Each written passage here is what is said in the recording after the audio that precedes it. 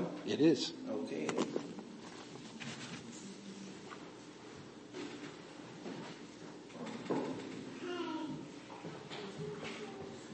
Afternoon. Afternoon. All of these days.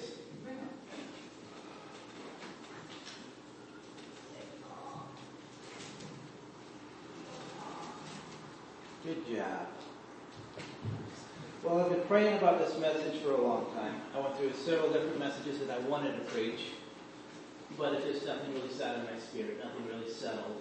I wanted to preach about cardboard Christianity and, storing up your treasures in heaven, and how some of us in heaven may be living in cardboard boxes someday.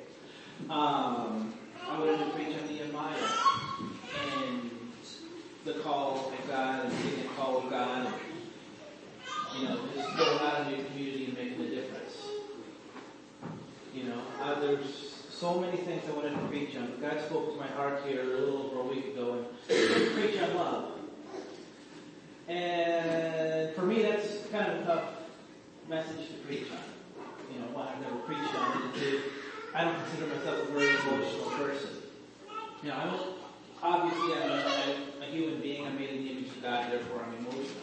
Even if I don't show it on the outside. It doesn't matter how tough you are, you're still emotional on the inside.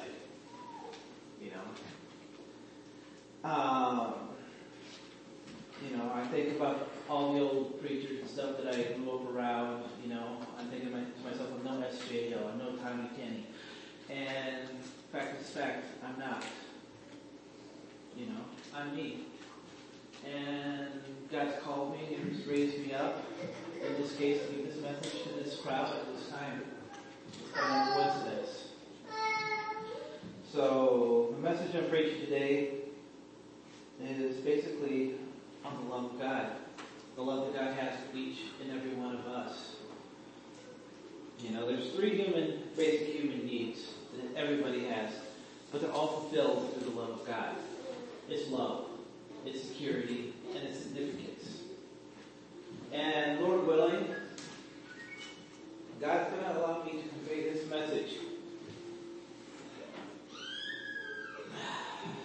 in such a way that each one of you, by the end of I'm done speaking, will understand how loved you are, how secure you are in His arms, and how significant you are to Him.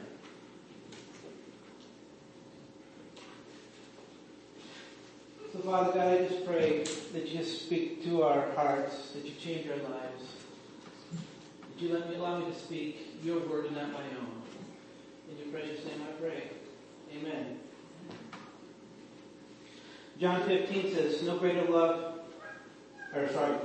has no one than this, to lay down one's life for his friends. You are my friends, if you do what I command. I no longer call you servants, because a servant does not know his master's business. Instead, I have called you friends. Everything that I have learned from my Father, I have made known to you. You did not choose me, but I chose you, and appointed you, so that you might go and bear fruit that will last, so that whatever you ask in my name, the Father will give you. This is my command. Love each other.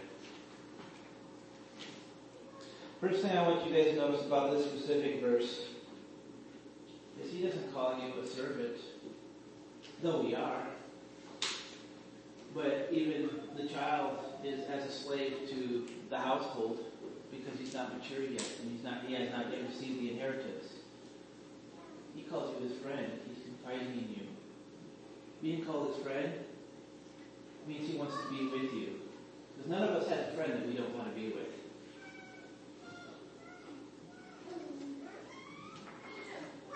So God doesn't just love you, He likes you.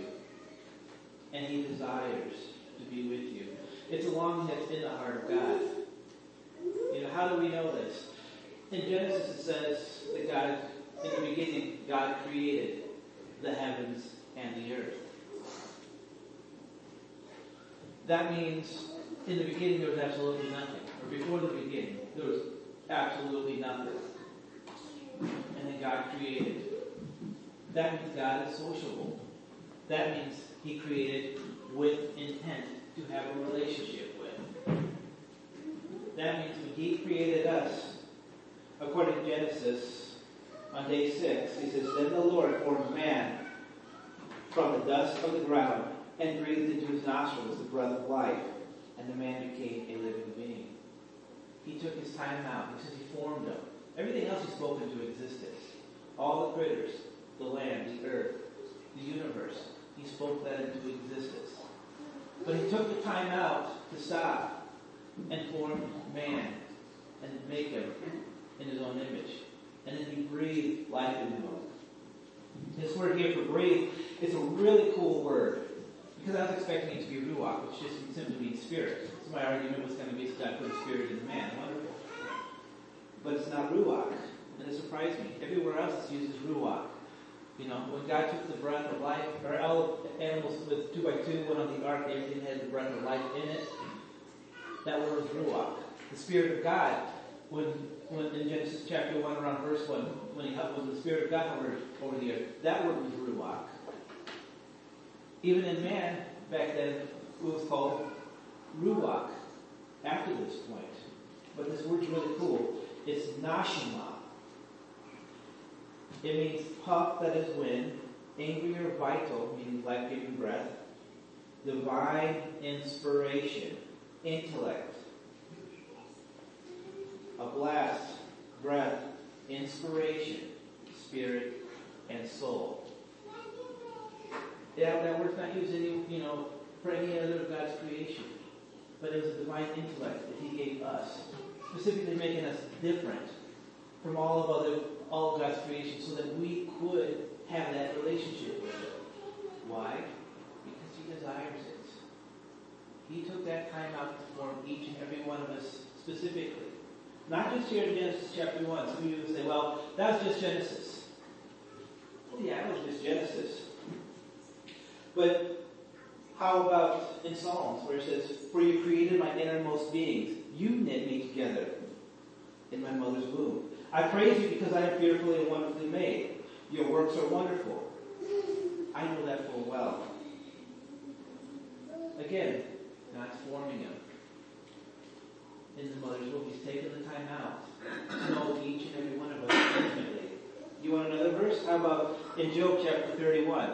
It says, "Did not he who made me in the womb make them?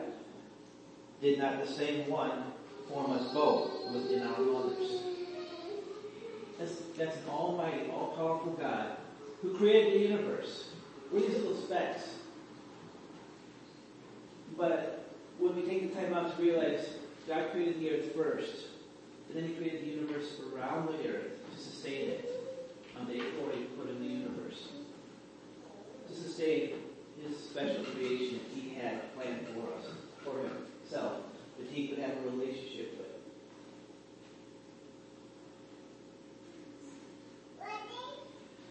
So this is basically it's set in stone. The desire that God has for each one of us. He set this as an example for us. In the New Testament, he gives us a little bit better understanding on how far he wanted to go in order to continue to have this relationship with us. At this point, where he's still forming, he's forming us with his hands. But other words for spirit that we read is ruach in the Old Testament, but it's pneuma in the New Testament. And as believers, as part of the body of Christ, we do receive that pneuma. He's still sharing that breath. In the beginning in the garden, God's desire for intimacy was so close.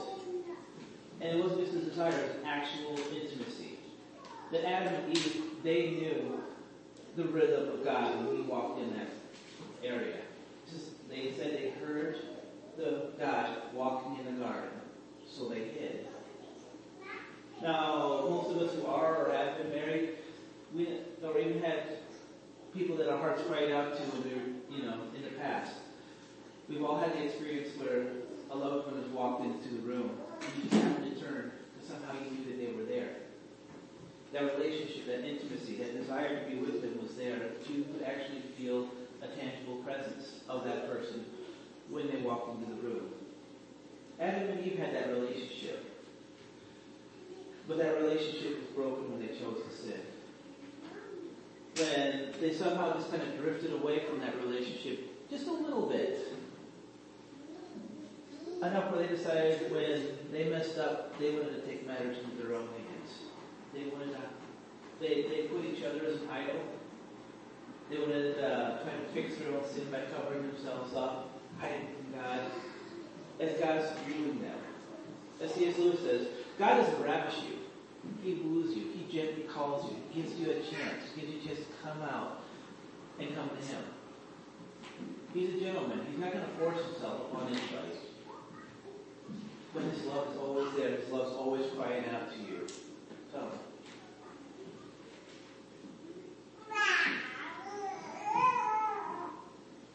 God desired this relation so much that ultimately, in order to fix this wrong that we did, He never stopped taking the time out to spend time with each and every one of us, beginning at the womb.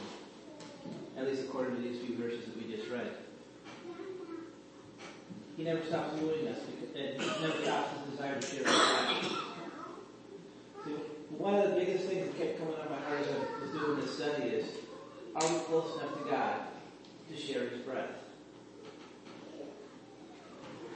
You know, Pastor used the expression, I haven't been close enough to God this week that God's told me to scoot over.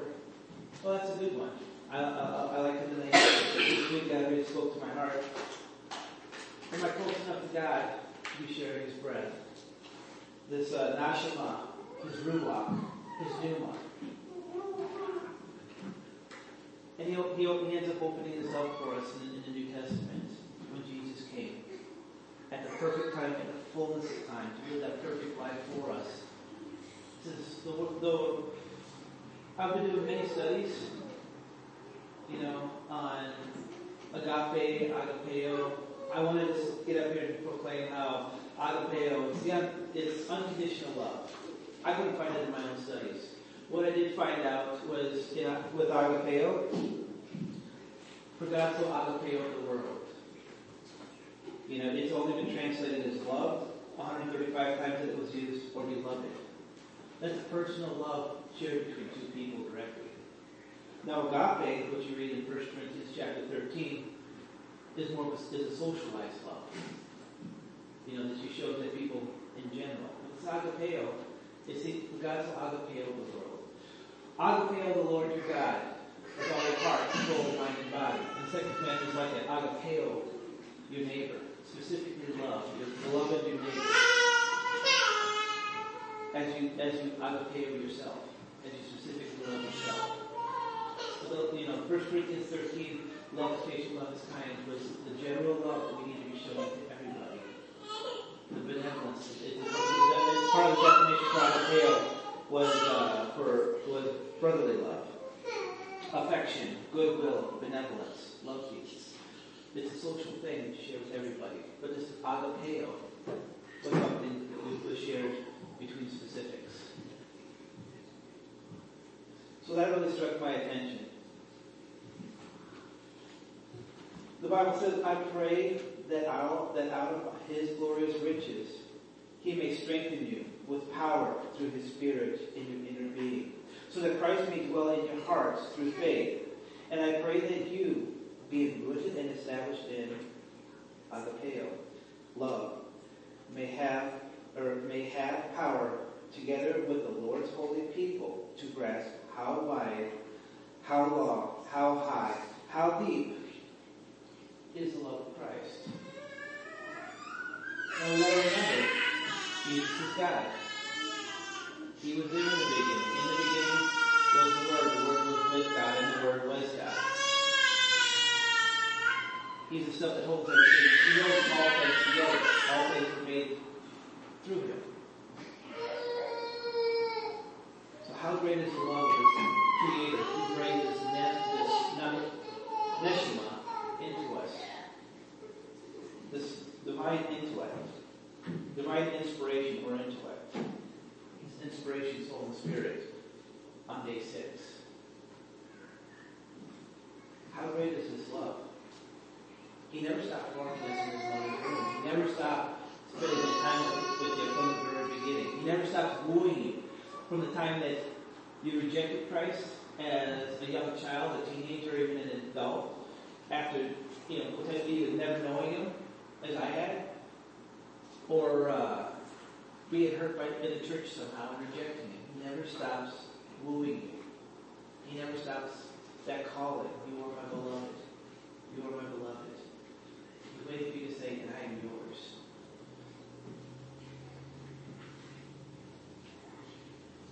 See, God so loved the world that he gave his one and only Son. Again, that word is agapeo, specific to love. For the world was so beloved to God that he gave his only Son. And yes, the world is general, but as we just discussed, he created each one of us with intent. Not just at the beginning of Adam and Eve, but each one of us in our mother's wombs. We are that beloved. For God so beloved the world that he gave his only Son, that whoever would believe in him would not die, but have everlasting life.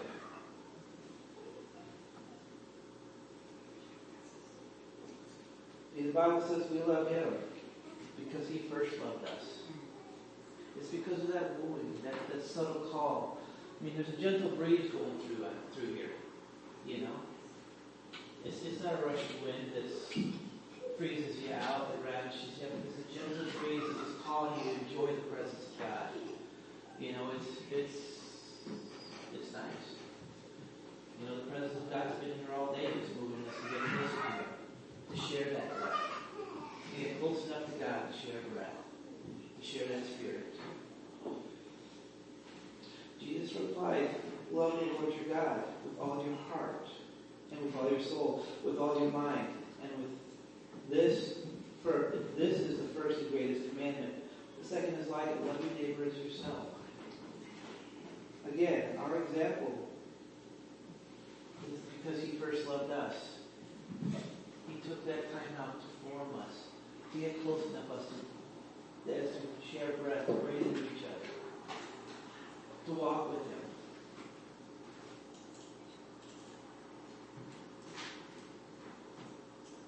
There's with the story of the prodigal son.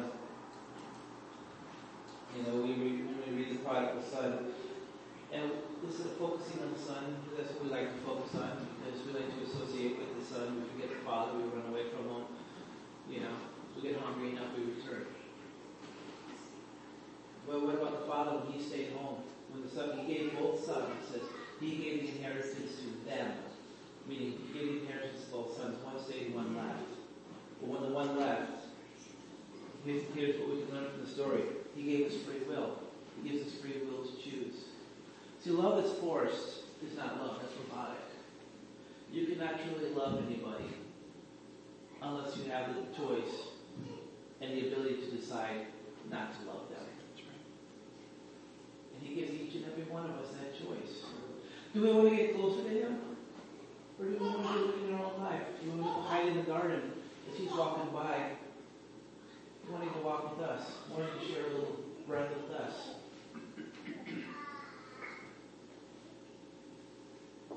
After the son left, the father, he waited. He waited for that son to return. And then he began his wooing.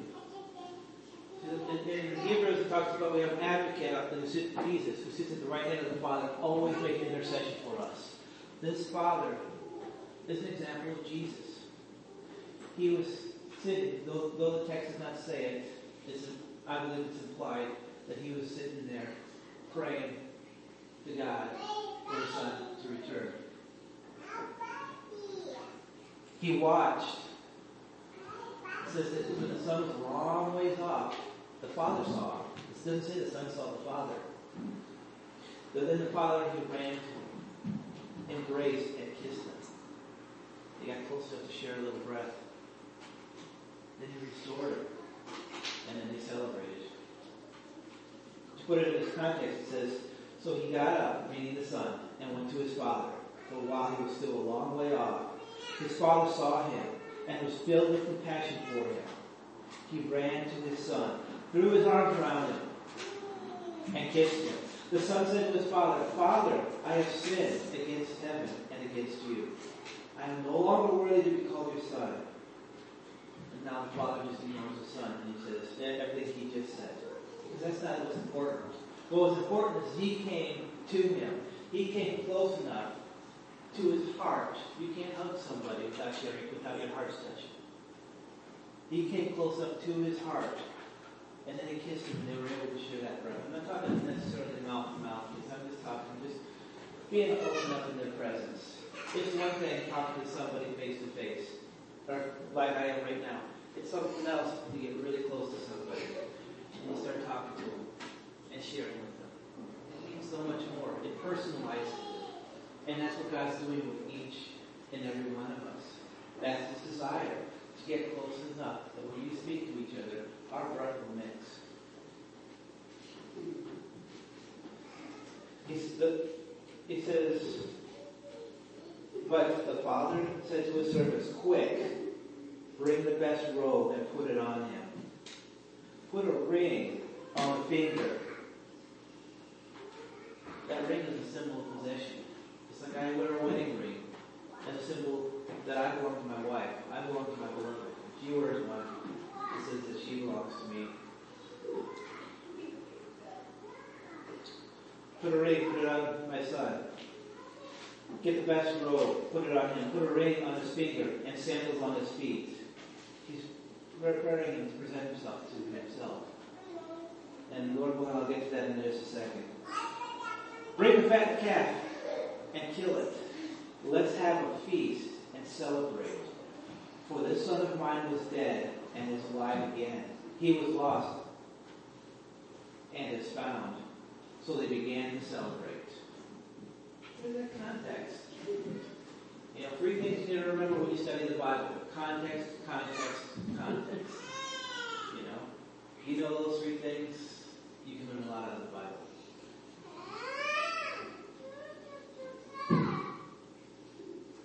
But there was a celebration. Every time you can get that communion with God, that closeness that He's yearning, there's a celebration. Just like when one person returns to repentance, all the angels in heaven celebrate. There's still a celebration here when the Son is reunited with the Father in that embrace. Part of my testimony is when I got saved, when Jesus came to me in my dreams, he said, all you ever had to do is ask forgiveness of your sins and acknowledge His Lord in your life, and you would live. I did that on my knees, and when I got up, we embraced. Just a thought, I never put that together till right now, but it's still cool. Yeah, it is. See, the Bible says, wives, submit yourselves to your own husbands, as you do to the Lord. For the husband is the head of the wife, as Christ is the head of the church. Nobody is the head of His church, His body, of which He is Savior. Now the church submits to Christ, so also wives should submit to their husbands in everything. Husbands, love your wives, just as Christ loved the church, and gave Himself up for Himself. Loved the church and gave Himself up for her, to make her holy, cleansing her by the washing of water through the Word, to present her to Himself as a radiant church, just as the Father dressed His Son, put on the robe, put on the ring, put on the sandals, to present His Son radiant back into Himself, without stain or wrinkle.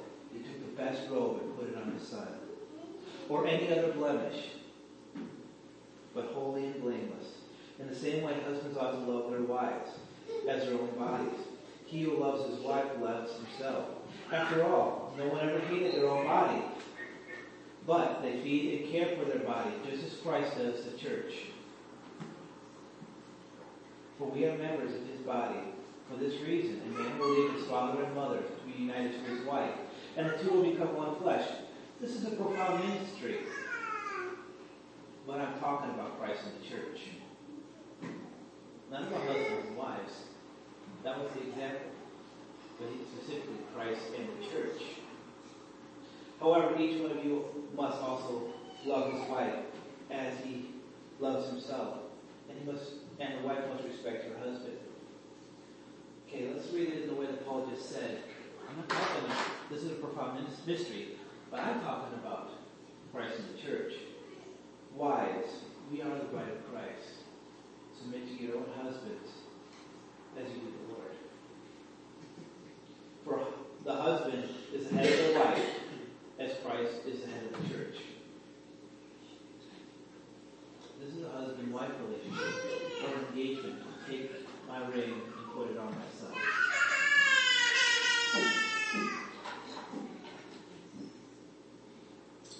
But Christ is the head, as Christ is the head of the church. His body, which he is the Savior. Remember, God so loved the world so much that he gave his only son.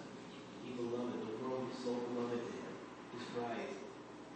So he came and died for us, with no guarantee or promise that we're ever going to love him in return, but just so he could have an opportunity for us to spend eternity in heaven together. He's doing this. No promises, nothing worse. It's our choice. Now the church submits to Christ, so wives should submit to her husband in everything.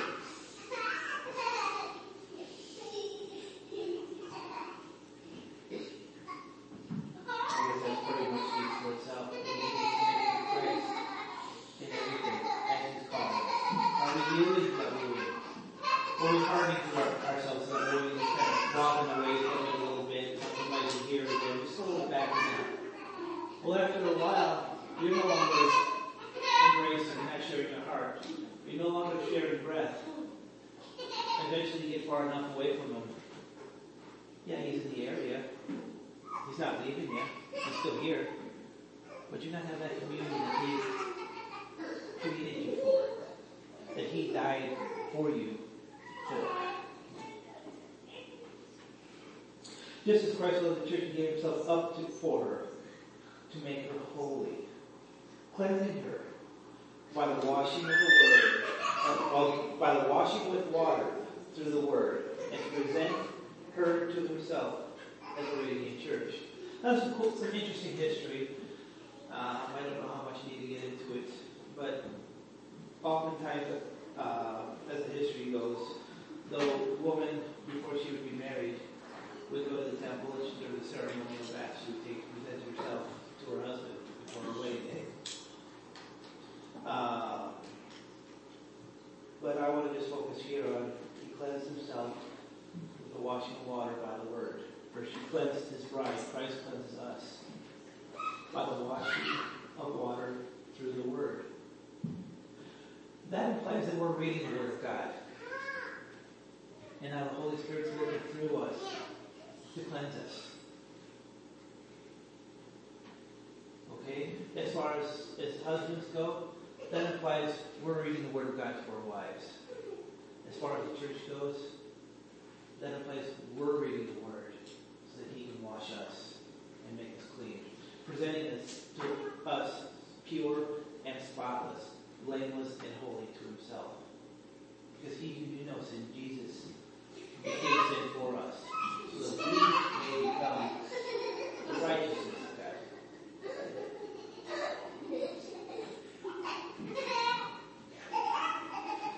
Because after all, says he who loves his wife loves himself. And we don't even know that about Christ. He loved us so much that he died for us. Just so that he can continue to form his body, the church, and you and I as individuals, with his own hands. So he can continue to breathe his spirit into us and change us and conform us into his image.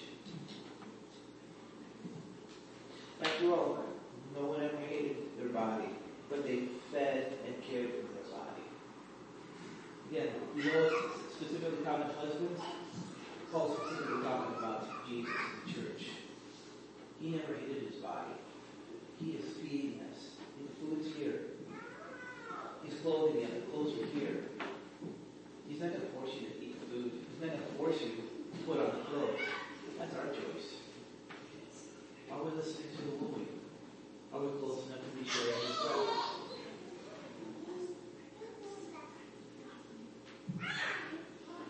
Just as Christ does for the church. For we are members of His body. For this reason, a man will leave his father and mother and be united to his wife. Just like Christ left communion, eternal communion with the Father, for the opportunity to be united with His bride. He became man and dwelt among us and lived that life, just so we could have an opportunity to be with Him.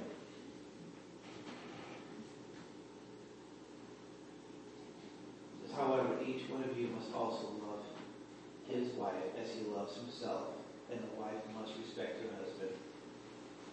There was a cool teaching about that, and just something interesting. But the teaching was, I could find the second part of it through what I studied, but not necessarily the first part. But it says that for a husband to love his wife and to lift her up, elevate her, put her on a pedestal. And I can see how Christ would do that with the church. He does do that with the church, if we let Him. And then for the woman to respect her husband, she needs to bow down.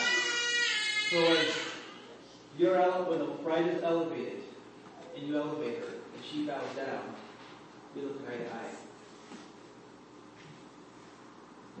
We're close enough to share breath. And again, remember, maybe I didn't focus on it as I should have, but agapeo also dealt with moral. It says to love in a social or moral sense. That's agapeo. That's what we're talking about. That specific love that was only translated as beloved or love. It was to love in a social or moral sense. He loves us in a social and moral sense. So much so that, again, He died for us. He formed us. He breathed life into us. And He will change you if we listen to His wooing. You know, I love my wife in a social and moral sense. I lift her up and I build her up. And she does the same thing to me.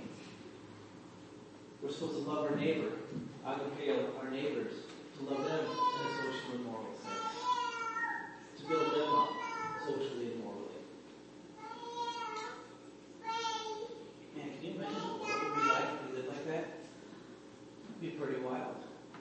What makes us different? It's the love we have for one another and sharing it and expressing it.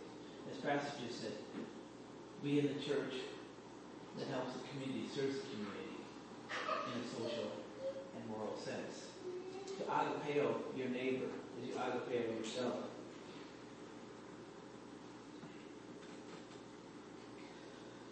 See, there's a phrase called unfailing love. And that phrase is actually used 40 times in the Old Testament, 38 times of which was used to describe God's love for us. God's love is unfailing love.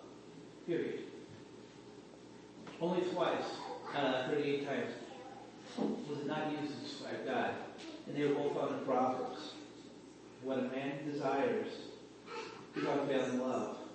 To be poor, or it's better to be poor than a liar. That's Proverbs 19:22. What each and every one of us desires is that unfailing love. And we've got a lover of our soul that's wooing us. The other verses, many claim to have unfailing love. But a faithful person who can find it. Anytime you try to find love outside of God, no matter what they claim, well, I'll always be there for you, I'll always love you. Well, they're human. It's not God.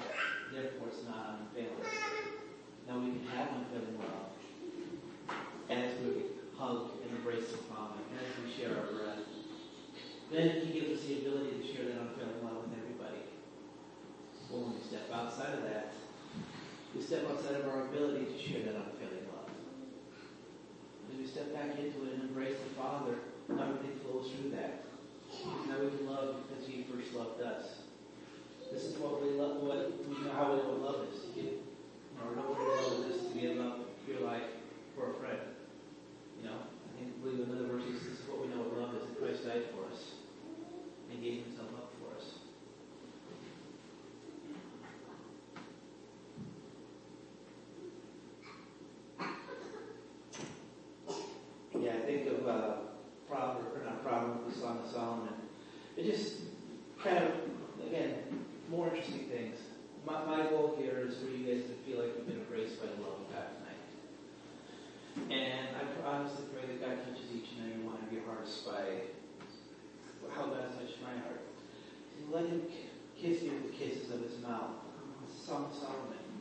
For your love is more delightful than wine.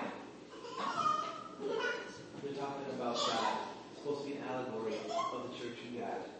For your love is more delightful than wine. Pleasing is the fragrance of your perfume.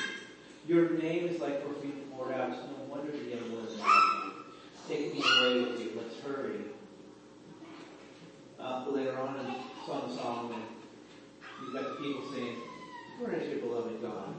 Most beautiful of women. Which way is your beloved turn? That we may look for him with you. By this time, she's impressed these people so much about the love of her beloved. And now his friends want to look for him with her. My beloved has gone down to the garden. She knows exactly where God's at. Do we know where our beloved's at? To the beds of the spices, to browse in the gardens, and to gather lilies. I am my beloved's, and my beloved is mine. He browses among the lilies. You are beautiful as Israel, my darling. This is again God speaking. You are beautiful, each and every one of you.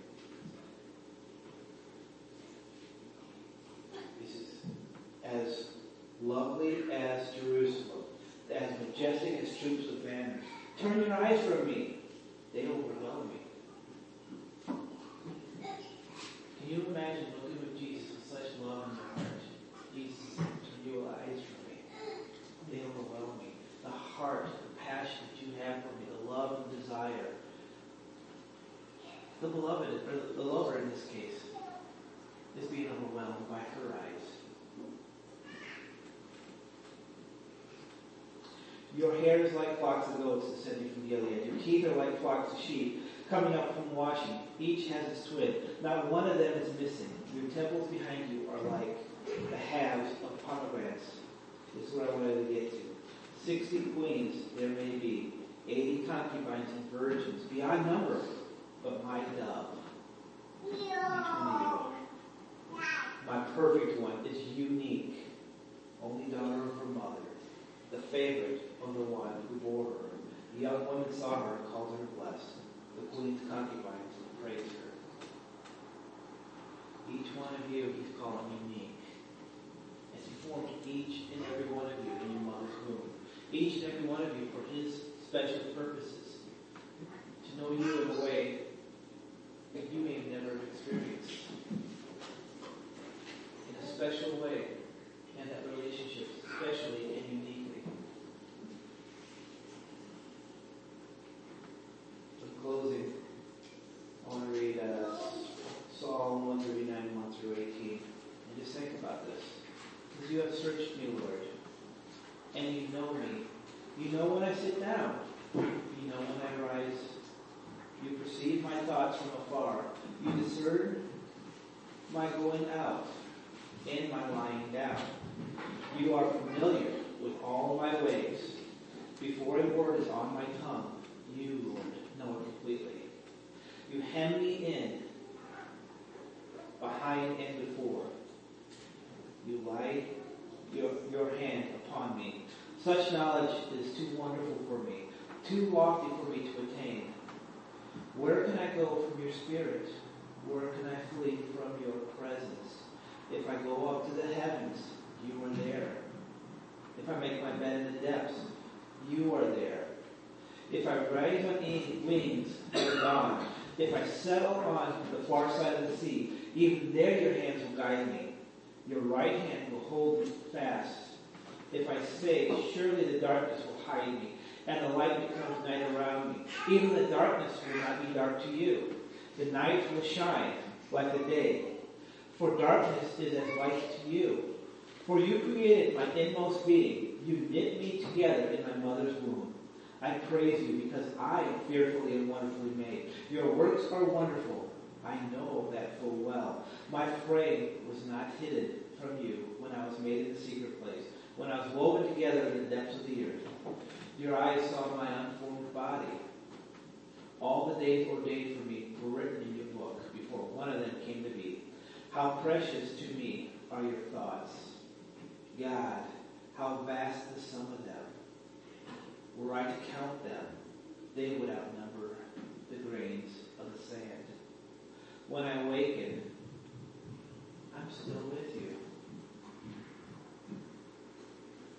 my challenge, if you have not already done it, is to open your hearts to the Word of God,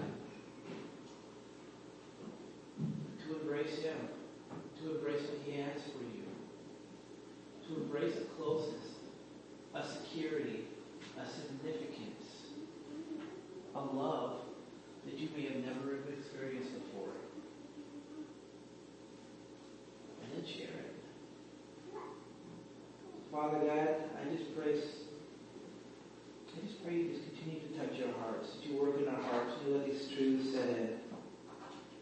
I pray that your Spirit speaks to the spirits of everybody here,